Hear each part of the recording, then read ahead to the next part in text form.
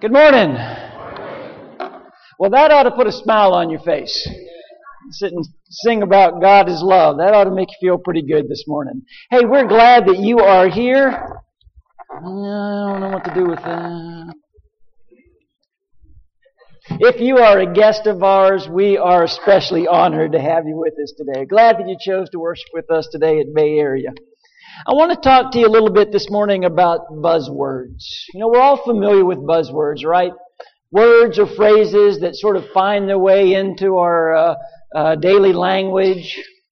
We kind of hear people using them. Some buzzwords have a pretty short shelf life, which is a buzzword.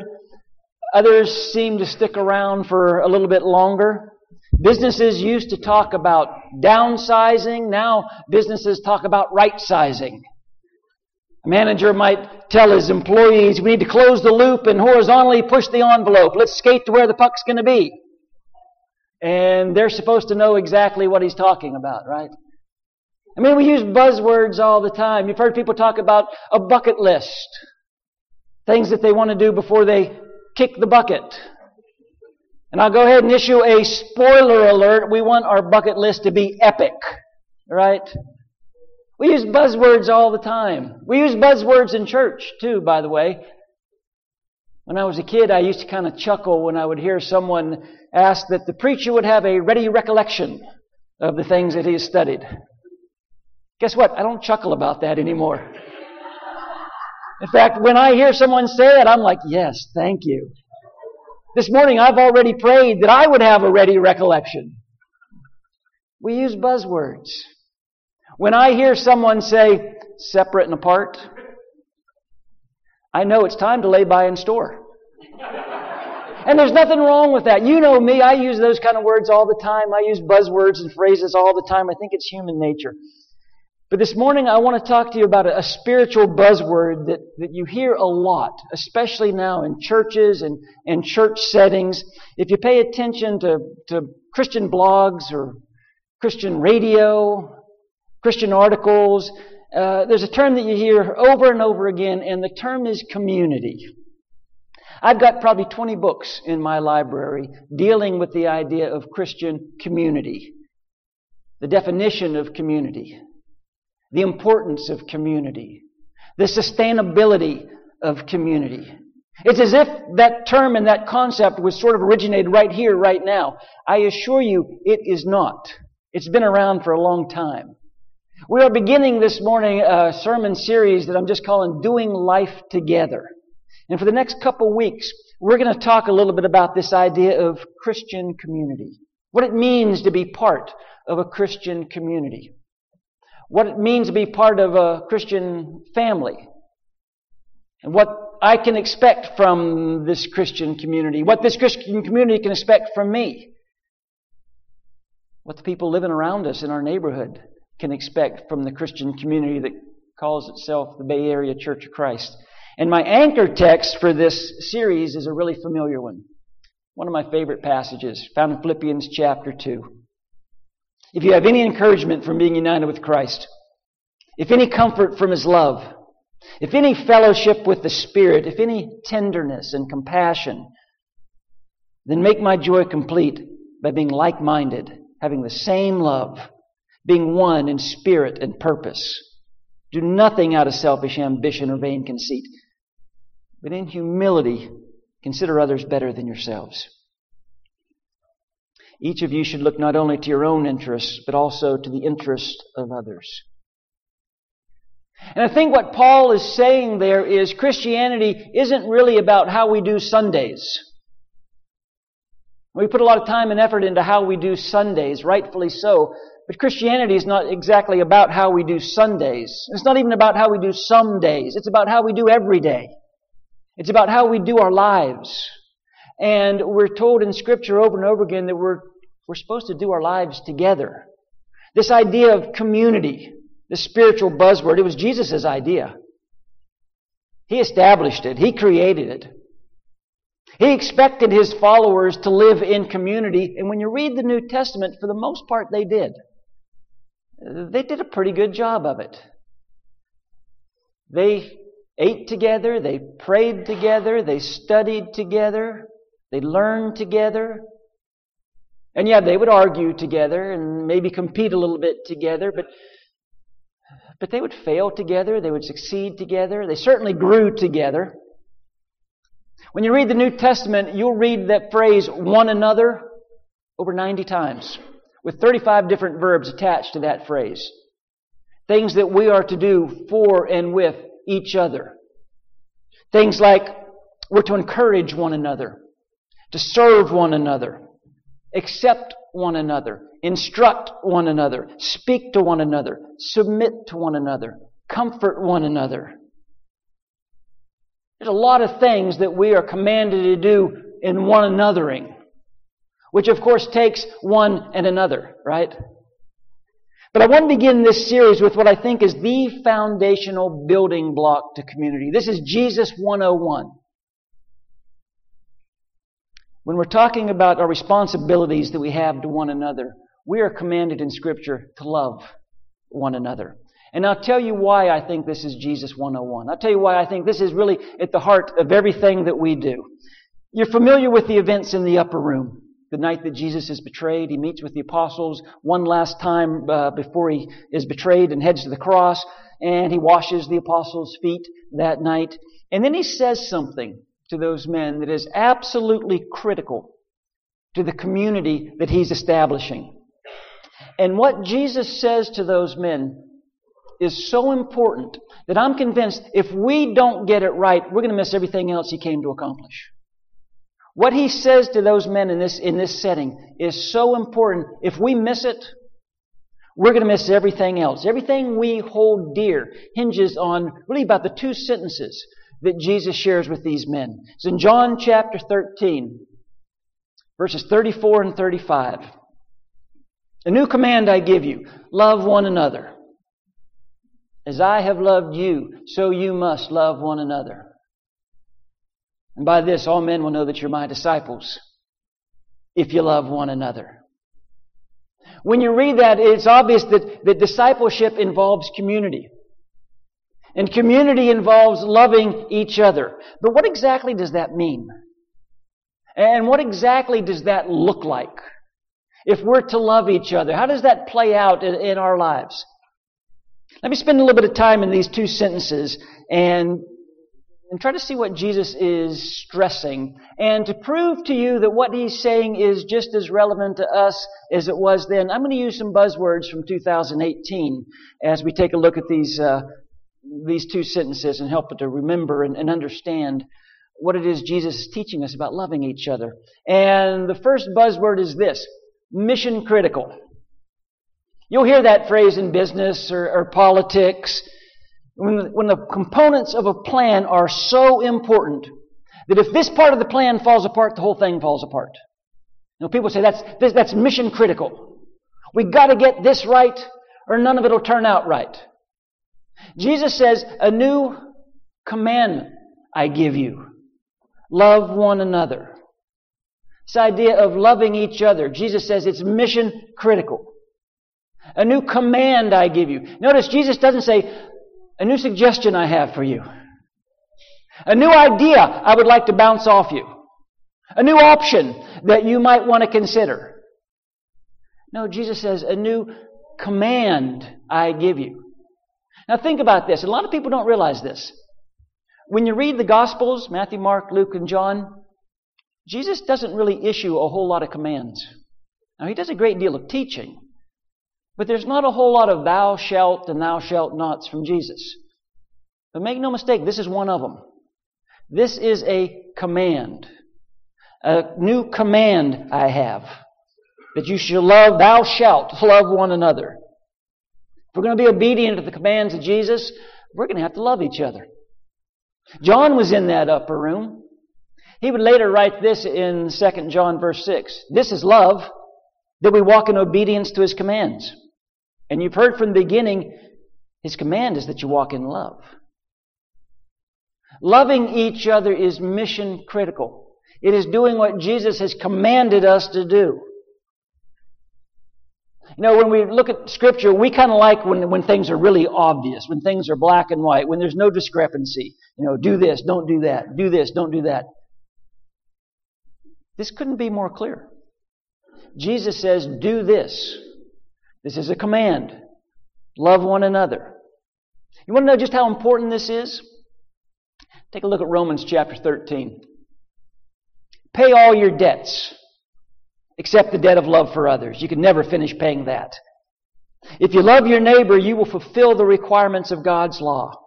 For the commandments against adultery and murder and stealing and coveting and any other commandment are all summed up in this one commandment. Love your neighbor as yourself. Love does no wrong to anyone, so love satisfies all of God's requirements.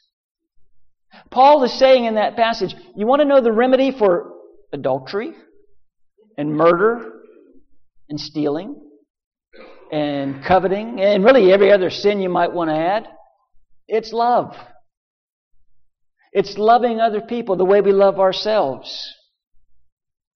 Listen, it is always, people say don't talk in absolutes. This is an absolute.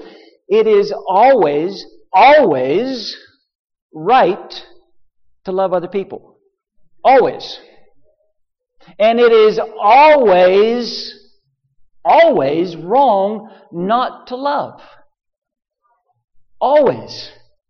So as we think about living not just day by day, but moment by moment, what am I about to say? How am I going to respond? What am I going to do right now in this moment? I think if we could just remind ourselves, it is always right to love. It is always wrong not to love. I think if we could remind ourselves of that absolute, I think we'd be more like Jesus. It's a command. And it is mission critical.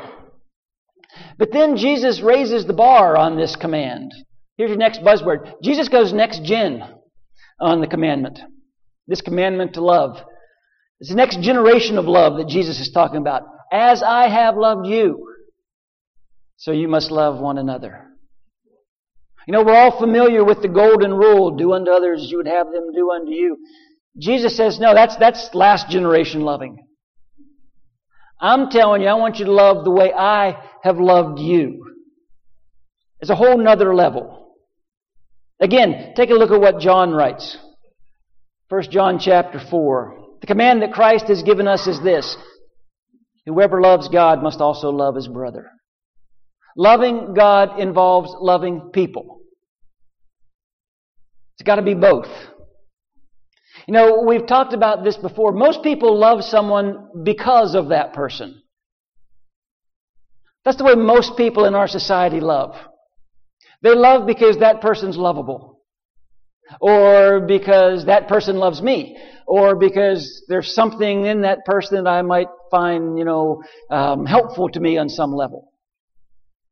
So consciously, or maybe subconsciously, we go through this process of trying to determine, trying to decide who's worthy of my love.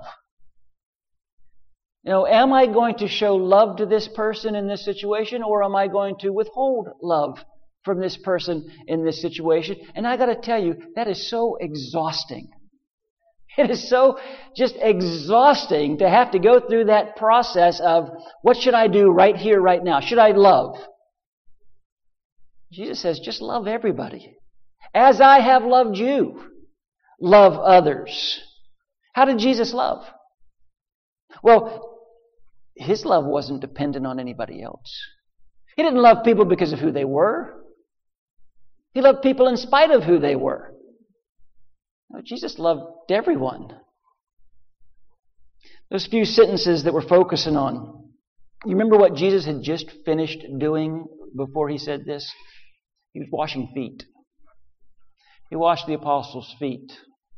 All of the apostles' feet. Including 2 dirty, smelly feet of Judas Iscariot.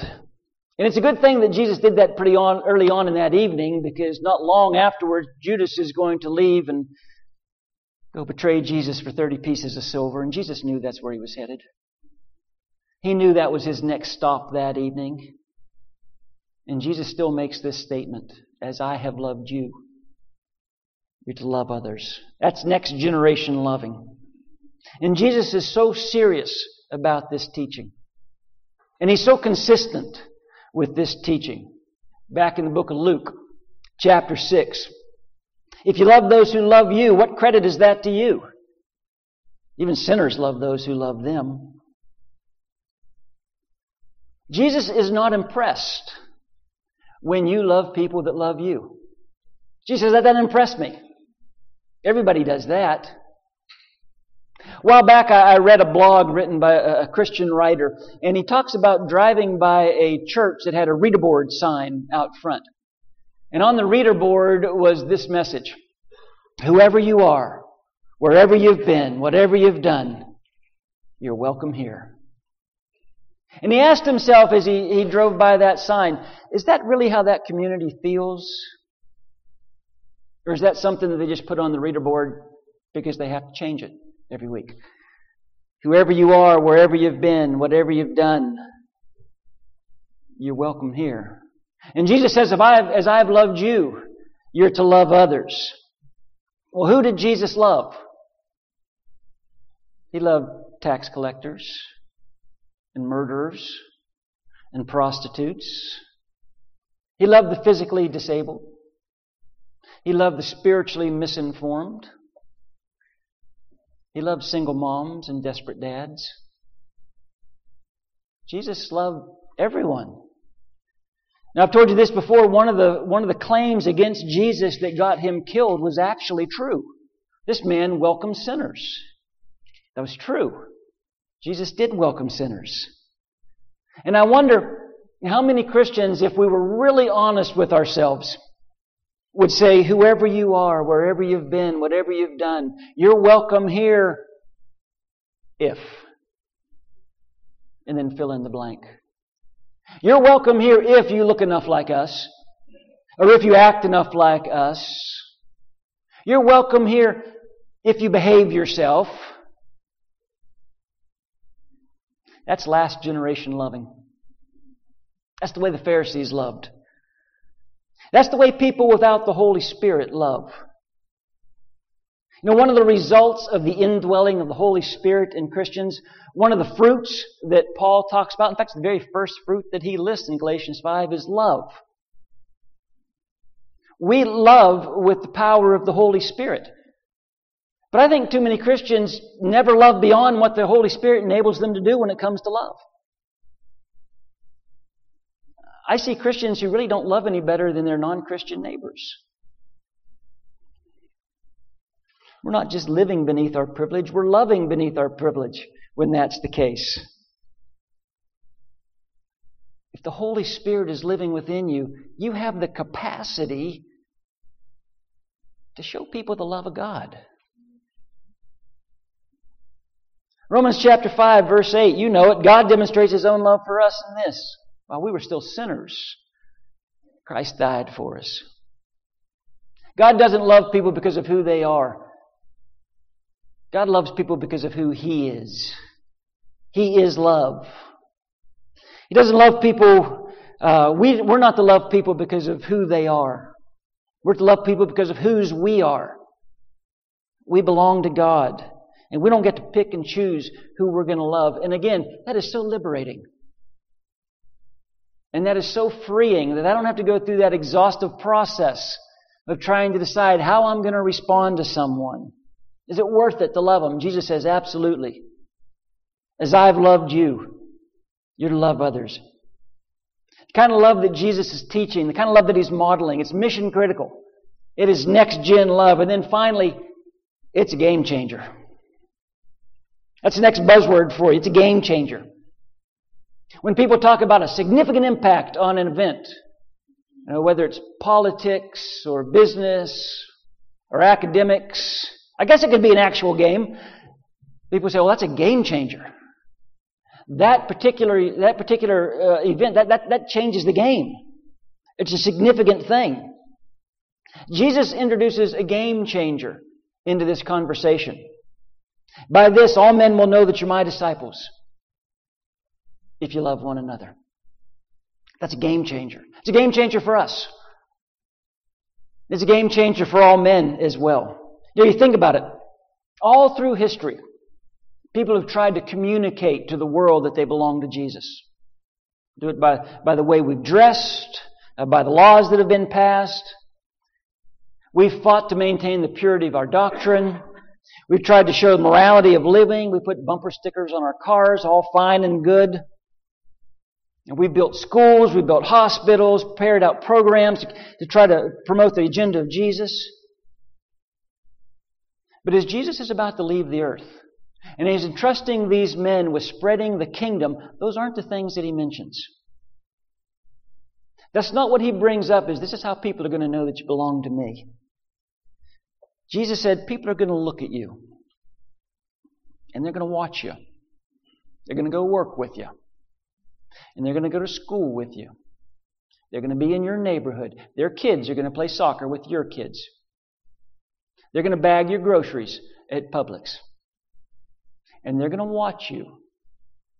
And they're going to know. They're going to know that you belong to Me. That you're a follower of Mine by the way you love each other. That was His statement. That's how people are going to know that you belong to Jesus. A little while later in that same evening, Jesus prays to the Father in John chapter 17. We looked at some of that prayer a couple of weeks ago. Let me revisit it in verse 20 of John 17. This is Jesus praying to the Father. My prayer is not for them alone. I pray also for those who will believe in Me through their message, that all of them may be one, Father, just as You are in Me and I am in You.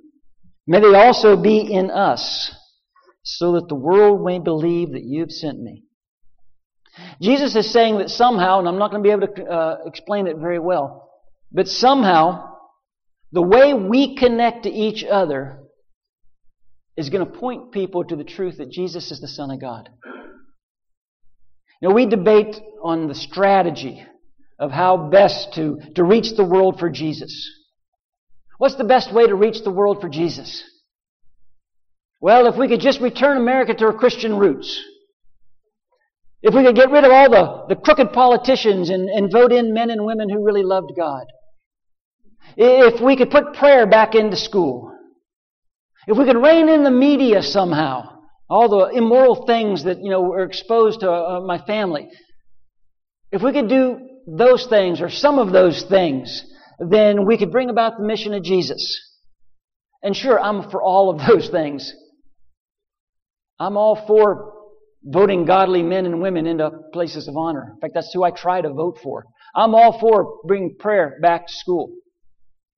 I'm all for reining in the media and kind of trying to bring back some sanity to all the immorality that you just turn on the TV or turn on your phone and see. I'm all for those things. But here's what I'm convinced of. I'm convinced that our best leverage as a Christian, and really maybe our only leverage as a Christian, is the way we love. To really point people towards Jesus, I think our best leverage is the way we love.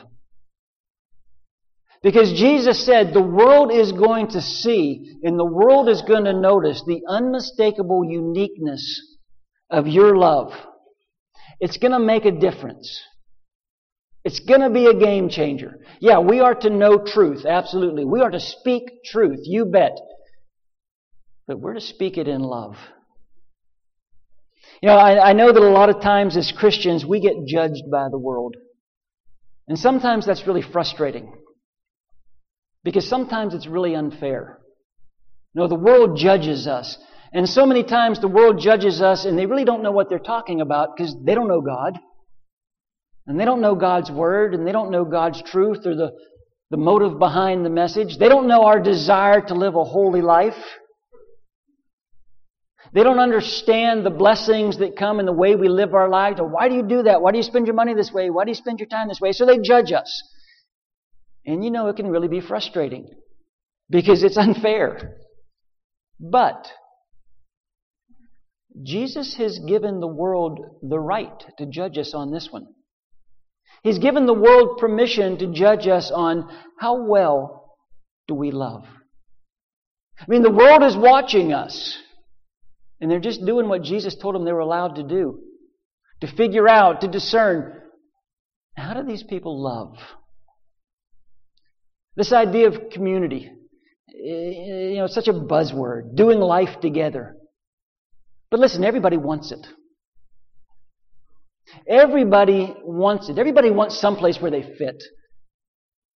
Everybody wants someplace where they belong. Everybody needs that. How do we get it? The new command I give you, love one another. As I have loved you, you're to love one another. By this all men will know that you're my disciples, if you love one another. Loving one another, it is mission critical. If we fail at that, everything else comes undone. Jesus, the kind of love that He's talking about is next-gen love. The way He loved us. That's where the bar is set. Then He says it's a game changer. By this all men will know that you're my disciples, if you love one another. We are one in the Spirit. We are one in the Lord. And I do pray that our unity will be restored. And I firmly believe they'll know we're Christians by our love. They'll know we're Christians by our love. As a church family, as a church community, this morning, if we can help you in any way, there'll be some people at the front of the auditorium. Let's stand and sing.